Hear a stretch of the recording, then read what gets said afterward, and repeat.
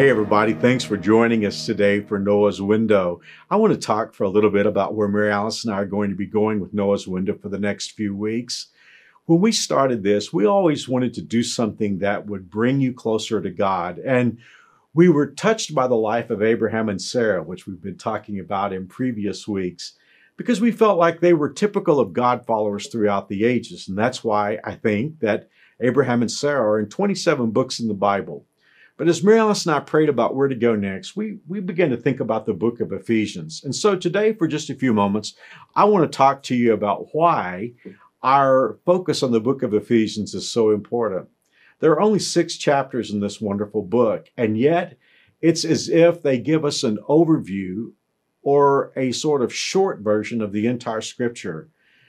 I don't know if this is a good illustration or not, but I went out into my 4-year-old car and I picked up the owner's manual for my car. And if you open this up, there's several books there that get into minutia and detail about my car. But I also have this book that's called the Owner's Manual Quick Guide. Now, it doesn't have everything in it about my car. There's a lot about the automobile that isn't in here. But, you know, most of the questions that I have, I can refer to this volume. And as you can tell, I've referred to it quite a bit. Well, that's kind of the way Ephesians is. Ephesians is sort of like 6 chapters that give us the most critical information about what it means to follow Jesus.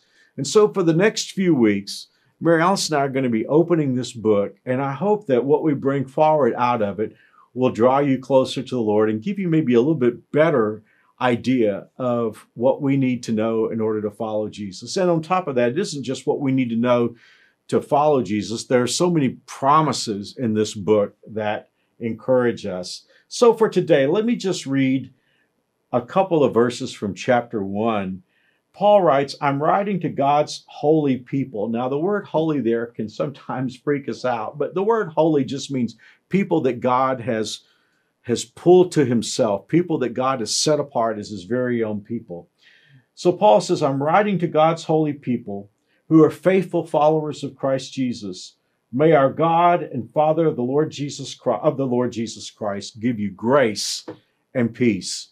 Well, that's what we need today. Grace is God giving us what we don't deserve, and peace is God giving us that sense of rightness, peace with God, peace with each other, and peace in our world until Jesus comes back for us. So I would just say that I hope you can join us on this journey, because we have some wonderful things to bring forward out of this book. Now, real quickly, I do want to say this isn't exactly a Bible study.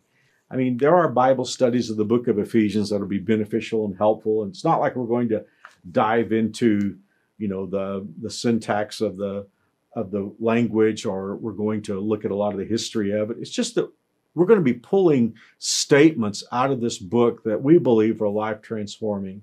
So I hope you'll join us on this journey. And by the way, I would encourage you to read through this book. It's such a great book. If you could read these 6 chapters before we get started, I think you'll have something to refer back to. And you know, as in the New Spring Bible that I have, I'm just putting together the book of Ephesians, and it's really only 3 pages of paper, so it won't take you long to go through the book. And yet I think you're going to discover these 3 pages out of the New Spring Bible are life transforming. So join us for this study. Well, I don't know what you're going through today, but I know that God does. The Bible tells us that the number of the hairs on our head, God knows. And in my case, my number gets smaller all the time. But I'm so thankful that God said that he knows the number of hairs on our head, because it means also that he knows what's going on inside. And for anyone who's going through stress or worry or anxiety or fear or trouble or depression, it's good to know that our God knows us and knows everything that's going on in our lives. So today, let me have a word of prayer with you and pray that God will help you with whatever you're facing today. Our dear God and Father, we thank you that you have not left us without direction in this crazy world, that you have given us in your word not only the information that we need to know how to live our lives, but you've given us promises that let us know that the best is yet to come. So I pray for everyone watching Noah's Window today, whatever they're going through, may they feel the peace that only you can bring, and may you bring into their lives the grace they need for this journey. And we'll give you praise and glory in Jesus' name. Amen. Well, thanks for joining us on this Friday edition of Noah's Window. Of course, Saturday and Sunday are coming up, the weekend experience. We're in a series right now called I Follow, and I can't wait to bring the message this weekend. It's called I Talk to God, and it's all about prayer. And I think you're going to be excited to see what God is laying before us this weekend. Well, of course, we'll be back on Monday with Noah's Window, and we'll be back talking about the book of Ephesians. And also, I'll be bringing some extra material that I don't get to cover in the weekend sermon. 35 minutes is pretty short time to talk about prayer. So I have a hunch I'll be sharing some things this next week that we couldn't get to in the weekend sermon. So until then, may God bless you. We'll see you this weekend. Our prayer is that God will draw you very close to himself today.